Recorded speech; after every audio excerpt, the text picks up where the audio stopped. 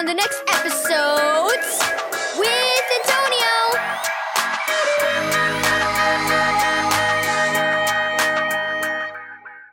Thank you, Keys for Kids Ministries, for this daily devotional. An amazing muscle. Read James 3 verse 2 through 10. Jason opened the car door and settled into the front seat. "Hi, Mom. School was fun today, even science class," he said, fastening his seatbelt. "What do you think is the most amazing muscle in your body?" "My heart," said Mom as they started home. Jason grinned. "Nope. Guess again." I give up. "What is the most amazing muscle in my body?" "Your tongue," replied Jason. "That's what Mr. Hernandez thinks. Anyway, for one thing, we don't even have to think about the tongue or tell it what to do. It just does it." "Like tasting?" asked Mom. "That seems to be one of your favorite activities." Jason laughed. "It is! I learned that the tongue has more than 3,000 taste buds, and I think I should exercise mine on some cookies when we get home.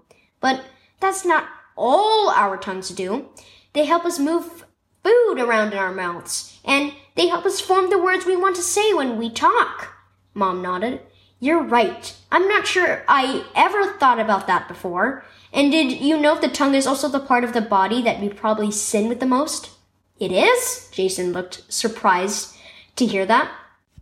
"It's something like the steering wheel of this car," Mom told him. "I need to control the steering wheel to make the car go in the right direction. If I lose control, the car won't turn into the driveway like I want it to in just a minute. It could go off in any direction, and it would probably end up doing a lot of damage, like hitting a telephone pole." She turned into the driveway. "We need to control our tongues too. We can use them wisely to praise God and encourage others. But if we lose control, we may say unkind words in anger or gossip about others. So our tongues can be used for either good or bad," Jason mused. "Right," said Mom. "But because we trust in Jesus, we can choose good every time. He gives us the power to control our tongues so we can use our words in the ways that show others who He is." "Wow," said Jason.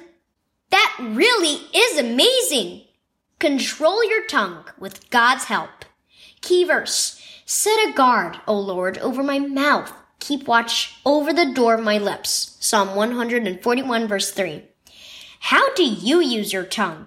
Do you use it to thank God for all He's done for you and to worship Him? Do you use it to encourage others with kind words? Or do you sometimes speak without thinking and say harmful, unkind things? Today's Bible reading points out that the tongue can do a great deal of damage. It's important to keep it under control. Trust Jesus to help you use this amazing muscle He's given you.